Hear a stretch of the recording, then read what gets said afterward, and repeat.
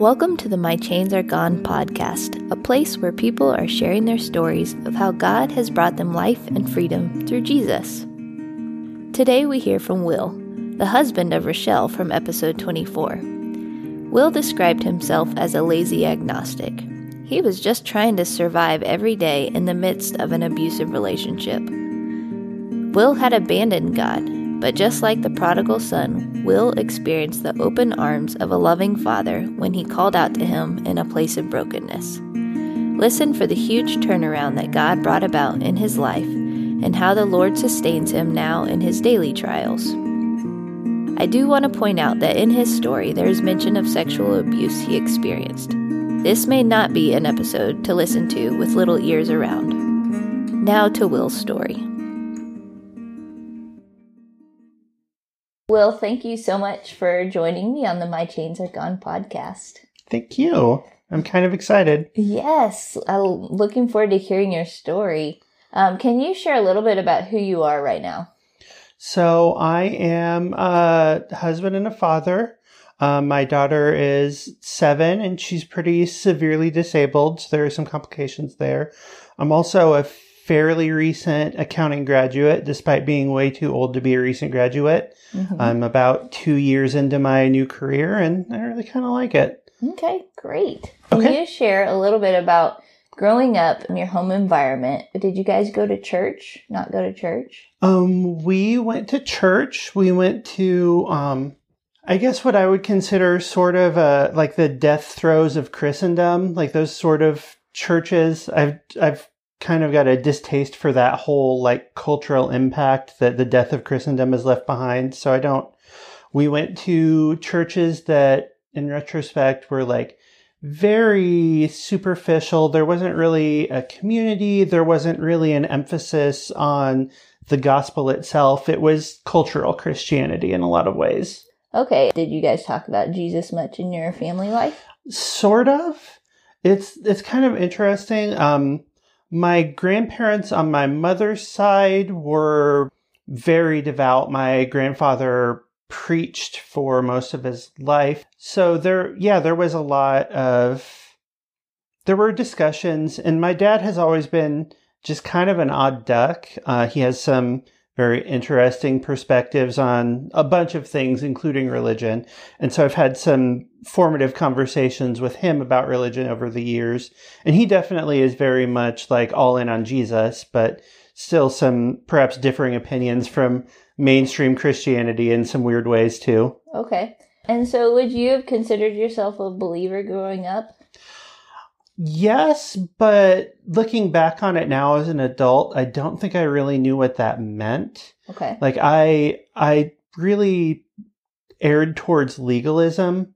Like as a young man, I worked really hard to, the Bible says, do this, don't do this, do this, don't do this. And so that's what it was to me. It wasn't like a relationship with Jesus. It was a set of really strict, difficult to follow rules that I often failed at and beat myself up for. Mm-hmm. Yeah. So the rules that you were living off of were based on the Bible, but it was more just out of your own efforts. Yeah. Am I hearing that correctly? Yeah. Okay. So what was your view of God at that time? Largely as a parent. I mean, really, like my home life was kind of odd. My parents divorced when I was in junior high, I think I was 12 when the proceedings started, and their divorce was awful. It took 3 or 4 years to get through. Wow. And they like drug us kids into court several times throughout that period. So yeah, God identifies himself as a parent. I thought of him in terms of my parents because they were the only ones I'd ever known. We were incredibly sheltered. We lived out in the country. My dad was very particular about who we spent time with outside of our nuclear family. And so I had a lot of really bizarre opinions on things, and I was sheltered and controlled, and sometimes punishments didn't fit the crimes. And so I thought of God in terms of the parentage I knew, which was imperfect, of course, as we all are. Yeah. From your questionnaire, I know that you had kind of this time period after high school where you had a vastly different life. How did you get into that? Well, this is a story that kind of ties in with some of the other stories I prefaced. So, as a kid who lived a very sheltered life and had parents who were a little odd, I was also the only boy with all sisters. I was a weird kid, and I had a really hard time making friends. And I had a really hard time attempting to date when I got to that age. I was single through most of high school. And then I met a girl, just complete happenstance, online. She saw I had made a website for the church that I was attending. And so she emailed me because she had been tasked with making a website for her church. And we started talking, and it just went from there. And eventually we ended up dating. She lived in another state. We did the long distance thing. It was really hard. Eventually we got engaged. And so much of my identity, after having been single for so long, so much of my identity ended up wrapped up in this girl that I thought I was going to marry and be the father of her children. And I wanted all of that. And those are good things, but they became my identity, which is not what God wants for us. Mm-hmm. And so ultimately that relationship ended. And when it ended, I said, God, these are the things that I wanted. These are things that I know are in your plan for most people. You denied them to me. I don't want anything to do with you. Mm. And so I very actively turned my back on God because that relationship didn't work out. Mm-hmm. It was, I was too old for it really, but it was that very obsessive junior high first love feeling that you have. And so right. I didn't handle it well, as most people don't. Right. So your heart kind of shattered mm-hmm. in many ways, and you didn't necessarily have the Christian maturity or the relationship with God right. to allow him to heal you right. and to change you. And like I said, from my perspective at the time, all of those things, I met her because of a thing that I had done for the church. We started out talking about the church. Everything from my perspective at the time was God putting us together in these circumstances from a 1 in a million chance. This was my fate, was to be with her, that God had aligned all the stars. And then it didn't work out. And so I said, if you're taking this from me, I don't want anything to do with you. Wow. Yeah. And so then what did your life start looking like? It was a slow progression, I guess, at first. I was just horribly depressed for probably 2 or 3 years, barely left my room, barely spoke to anyone. Mm. I also shortly thereafter, I got in a really bad car accident. So between me kind of disappearing from the social sphere and then me having the bad car accident, there was a rumor circulating in my hometown for years and years that I had died in that car accident because no one saw me afterwards. Wow. And so, yeah, I just kind of lived in the dark, basically. And then after some time there, maybe 2 or 3 years, some friends of mine who I had still intermittently spent some time with, a pretty close-knit group that I chose to spend time with, they introduced me to a female friend that they had met at community college. As much as I denied it at the time, I had grown lonely. And yeah, she and I started dating just kind of through a weird series of circumstances that I'm not proud of. She and I ended up in a relationship for a really long time. So it was a relationship that you would consider healthy or not healthy? Not at all. Okay. Her parents were believers. She was not. My parents were believers. I was not. Mm-hmm. And so the relationship began, and this is the only time that this has happened in my life, the relationship began sexually. Mm-hmm. I was very lonely, very frustrated, very angry about everything. She, I don't know how to put this gently, she presented herself as available in that way. Mm-hmm. And so as a non-believer, I didn't see any reason not to pursue that avenue. And so that is how it started. I later found out that she actually was a virgin. And so she latched on tight. And so how long were you in that relationship? Somewhere between 5 and 7 years we were together. Maybe 8 to 10 months after we started dating, we moved in together. I had been living with my parents. She was living with her parents. We got an apartment together. It didn't start off as bad as it ended up, but it was never good. A large part of my depression after my high school relationship was this sort of psychological need to punish myself. Okay. Like, as much as I was angry at God, I was also angry at myself. I had put everything I had into that relationship and I couldn't make it work. Mm-hmm. And so when this girl came along, I thought to myself, it doesn't matter. I need to prove to myself that I can make a relationship work. No matter what it takes, what it costs, it doesn't matter. I have to make this work to prove to myself that I can be in a relationship that works. Mm. And so I started out in a really unhealthy place, clearly, and it got worse from there. And how did it get worse?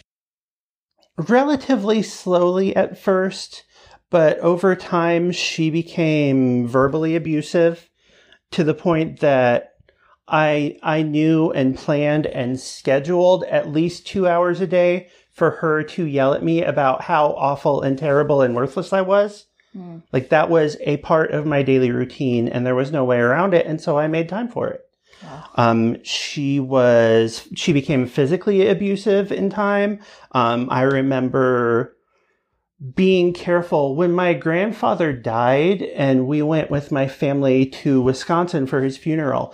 I remember having to put a lot of thought into the clothes that I packed for that trip because we were staying in a hotel with my mom and sisters. So I needed to pack appropriately so that none of them saw the bruises. And then, in time, there was even some sexual abuse. In time, I was not especially physically attracted to her. Like I said, I was in this relationship in a weird, twisted way to punish myself for a past failure in a relationship. And so, it became that she would come to me for sex when I wasn't interested and sort of emotionally force it on me. Everything became an ultimatum, a threat of suicide, a threat of leaving. You think I'm gross. You think I'm ugly. I should just kill myself.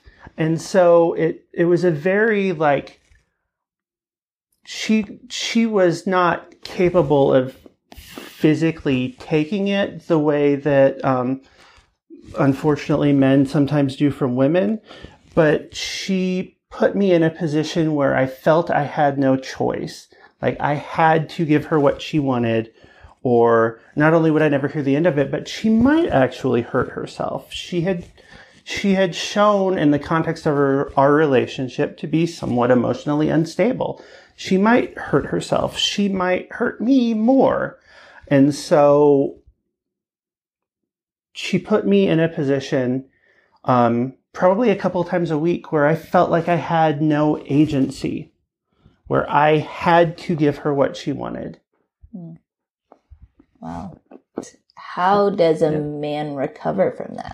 I mean, you weren't a believer, so right. You probably now have more mature thoughts about that now than you did then. It's trauma. It is. Like, it is an emotional, psychological trauma that I live with every day. I hesitate to equate it to the powerlessness that a female sexual abuse victim would fall into, but I feel like there are some parallels, if not an equivalency. It is a sexual trauma that I will live with the rest of my life. It has made parts of my marriage challenging. If, for example, my wife hints at being interested in sex, but leaves the ball in my court, that terrifies me. Like, that makes me shut down. I am afraid of being manipulated. Like, if she has any inklings towards initiating, I need her to go for it. Like, she can't hint at it and then wait for me. Like, it has to be all or nothing on her part, because like those are scars that I still bear. Mm-hmm. Like I have, through God's grace and through many long discussions with my wife, started to come to terms with, one, what triggers me so that we can have those conversations and she can know, but two, also to remember in those moments that she is not my abuser, that she loves me, that I am safe, that she will not hurt me. And like that is a learning process. It's a learning process for both of us. And it's not fair to either of us that we have to live with that, but that is what abuse does. Wow, that's really hard. And you're right. We don't hear that a lot from men. No. And I think that, one, it's hard to talk about because it's different. What men go through in sexual abuse is different than what women go through in sexual abuse. And like I said, I don't want to equivocate the two, but I do think that the emotional scars it creates are similar, having known, sadly, many women in my life who have been sexually abused and having talked to them about it and what they've gone through as the healing process. Like there are some similarities in recovery. Mm-hmm.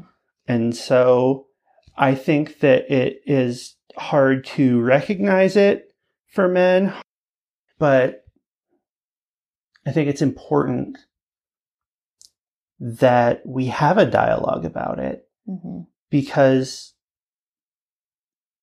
it's still trauma, it's still abuse, it's still sin, it's wrong, it's evil in the world. And so like being able to call it what it is, recognize it for what it is, allows you to start to heal. Right. That's good. Thank you for sharing that. Yeah, absolutely. Like I said, I feel like it is an important story for people to hear. Yeah. So how did you get out of that? Perhaps in the worst way possible. Another girl came along and threw herself at me despite knowing that I was in a relationship. And once she was very persistent, and I have never been actively pursued by a female in my life other than in this circumstance.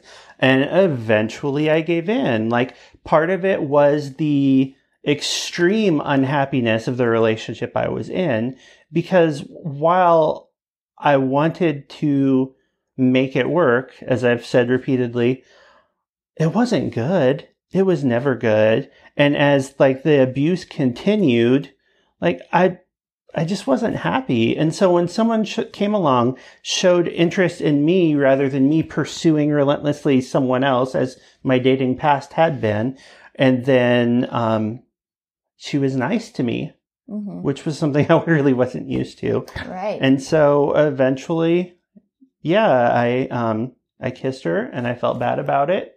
And so I broke up with the girl who I had been with for years. And so while I'm not proud of that either. Of course, I'm not proud of any of that relationship. Right. But in a weird way, the relationship with the girl who drugged me away from the abuser really only lasted about 6 months. But in a way, I'm grateful to her for giving me the strength to break away. Right. Even though it wasn't a thing. Yeah. That lasted. So through that whole experience, those 6-7 years of your life, did you have any times where you felt God's presence or God calling you or wooing you or even any thoughts about God whatsoever? No. None? No. Okay. No. I was, at the time, if it ever came up, I joked that I was a lazy agnostic. I didn't know if there was a God, but I also didn't spend any time thinking about it. I wasn't especially interested. So then at some point you met Rachelle, because we've heard Rachelle's story. Yes. Which I can't wait to jump into this because I'm so curious how this transformation happened for you. Rachelle and I dated for a time. And anybody who wants to should probably go back and listen to her story. But we dated for a time. And she broke up with me. And I cried and I collapsed on my living room floor. And I just kind of tentatively called out to the empty house. And I said, God, I don't know if you're there, but I love this girl and I don't know what to do and I need help. And so from there, things started happening and I got really motivated. I cleaned up my house and my life and I started reading the Bible and really not reading the Bible, but really intensely studying, looking for answers to questions. I had a list of questions that I wanted answers to, not about her, but about who God was and what I needed to be doing. Okay, so did you find any of those answers? I did. I had the only possession I had from my grandfather was an old big concordance that somehow got passed down to me when I wasn't a believer. And so I went through that and did topical studies and word studies and everything I could think of to try to find the answers to these questions. And I found a lot of them. For anyone who's listened to Rachelle's story, she mentioned that you came to her with ways that Mormonism was not Christianity. At what point was that? That was, she had come back. We had been dating again for a time. She had asked me to come to church with her, to the Mormon church with her. And since I was still kind of finding my feet, I agreed to look into it. I interacted with the people. The missionaries came to my house and we had a bunch of long talks. And I asked them a bunch of very thoughtful questions that they didn't seem prepared for, being 17-year-old boys. And so, I continued to diligently study the Bible and ask the questions that the things they presented followed to in my mind. As the things stacked up, I became convicted that she needed to know what I was seeing. And so I spent probably 2 weeks, very thoroughly studying and getting notes together and getting ready to present my case to her. And then, of course, that night she came over and she told the story. I told her everything I had found. I told her that I firmly believed she was going to hell as a Mormon and that we couldn't be together because I needed to be a Christian husband. And so we talked for a couple hours. She slammed the door when she left so hard that it felt like the house shook for 5 minutes. And I cried.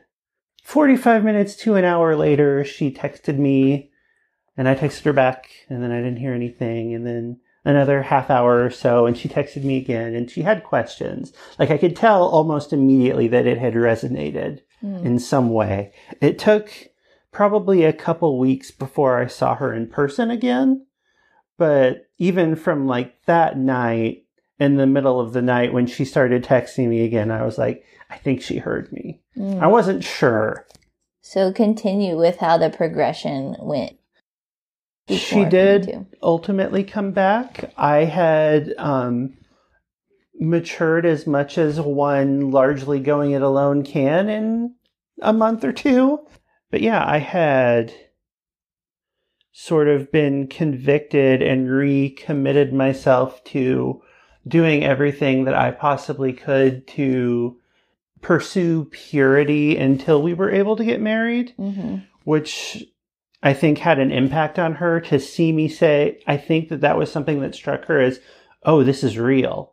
Because that is not how our dating relationship began, but I set very strict guidelines going forward from there. And I didn't not make mistakes, but it wasn't bad. Great. And so you guys got married. We did. It was about 18 months after she came back from the second breakup, if you will. How does God meet you in the trials you experience as a dad and a husband?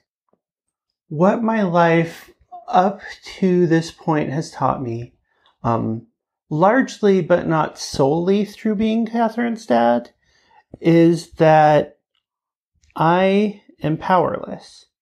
And that was a really hard lesson to learn. Mm-hmm. We don't like that idea at all. Mm-hmm. But his strength is made perfect in weakness, and coming to terms with the fact that I am always weak means that he is always strong. And I'm okay with that now. Mm-hmm. That's a hugely important lesson to learn. And how does that play out in your life, in your daily decisions you make, maybe in the hope that you experience? So you may want to backpedal and insert some stuff about Catherine. Catherine has a very long list of formal diagnoses. None of them have a clear prognosis. She just had a developmental evaluation recently. She's 7.5 almost. She tested at about 18 months and everything. She could remain at 18 months for the rest of her life, or she could go to college. Nobody knows. Nobody has an answer for what she will look like in 5 years. All of the professionals and specialists, therapists, people who've worked with her since she was 2 or 3, nobody has an answer. And that's hard. Mm-hmm. Like, I think in a way, not knowing is harder, or would be harder, than getting the bad news. Because if it was the bad news, I could grieve and make peace with it. But as it is, I refuse to give up that hope. And in a way, it feels like giving up on her, like, will and her spirit and strength to give up hope for her future. Mm-hmm. And she is strong and she has spirit. And so I refuse. I refuse to mourn the things that she may not become, because I don't know if she'll become them or not. Being her father is a daily gut punch of utter powerlessness. And it was really hard for a long time. But it's also really good. Mm. Do you find that your relationship with God has grown deeper in your weakness that you've seen and experienced? Yeah. Learning. It's funny because it's something that I hear and see people talk about and wrestle with constantly, and it's not something I can do for them, or it's not a skill that I can teach. But learning to really, like, trust and lean on him, it's really hard, but it's also really good. Mm-hmm. In sort of a bizarre way, it's really liberating. Accepting that you can't do anything about the future means that there's no point in worrying about it. That's a good word. So, why are you glad you followed Jesus? Because I couldn't do it without him. I barely can with him. There's a prayer that I've prayed off and on for a long time, and it's not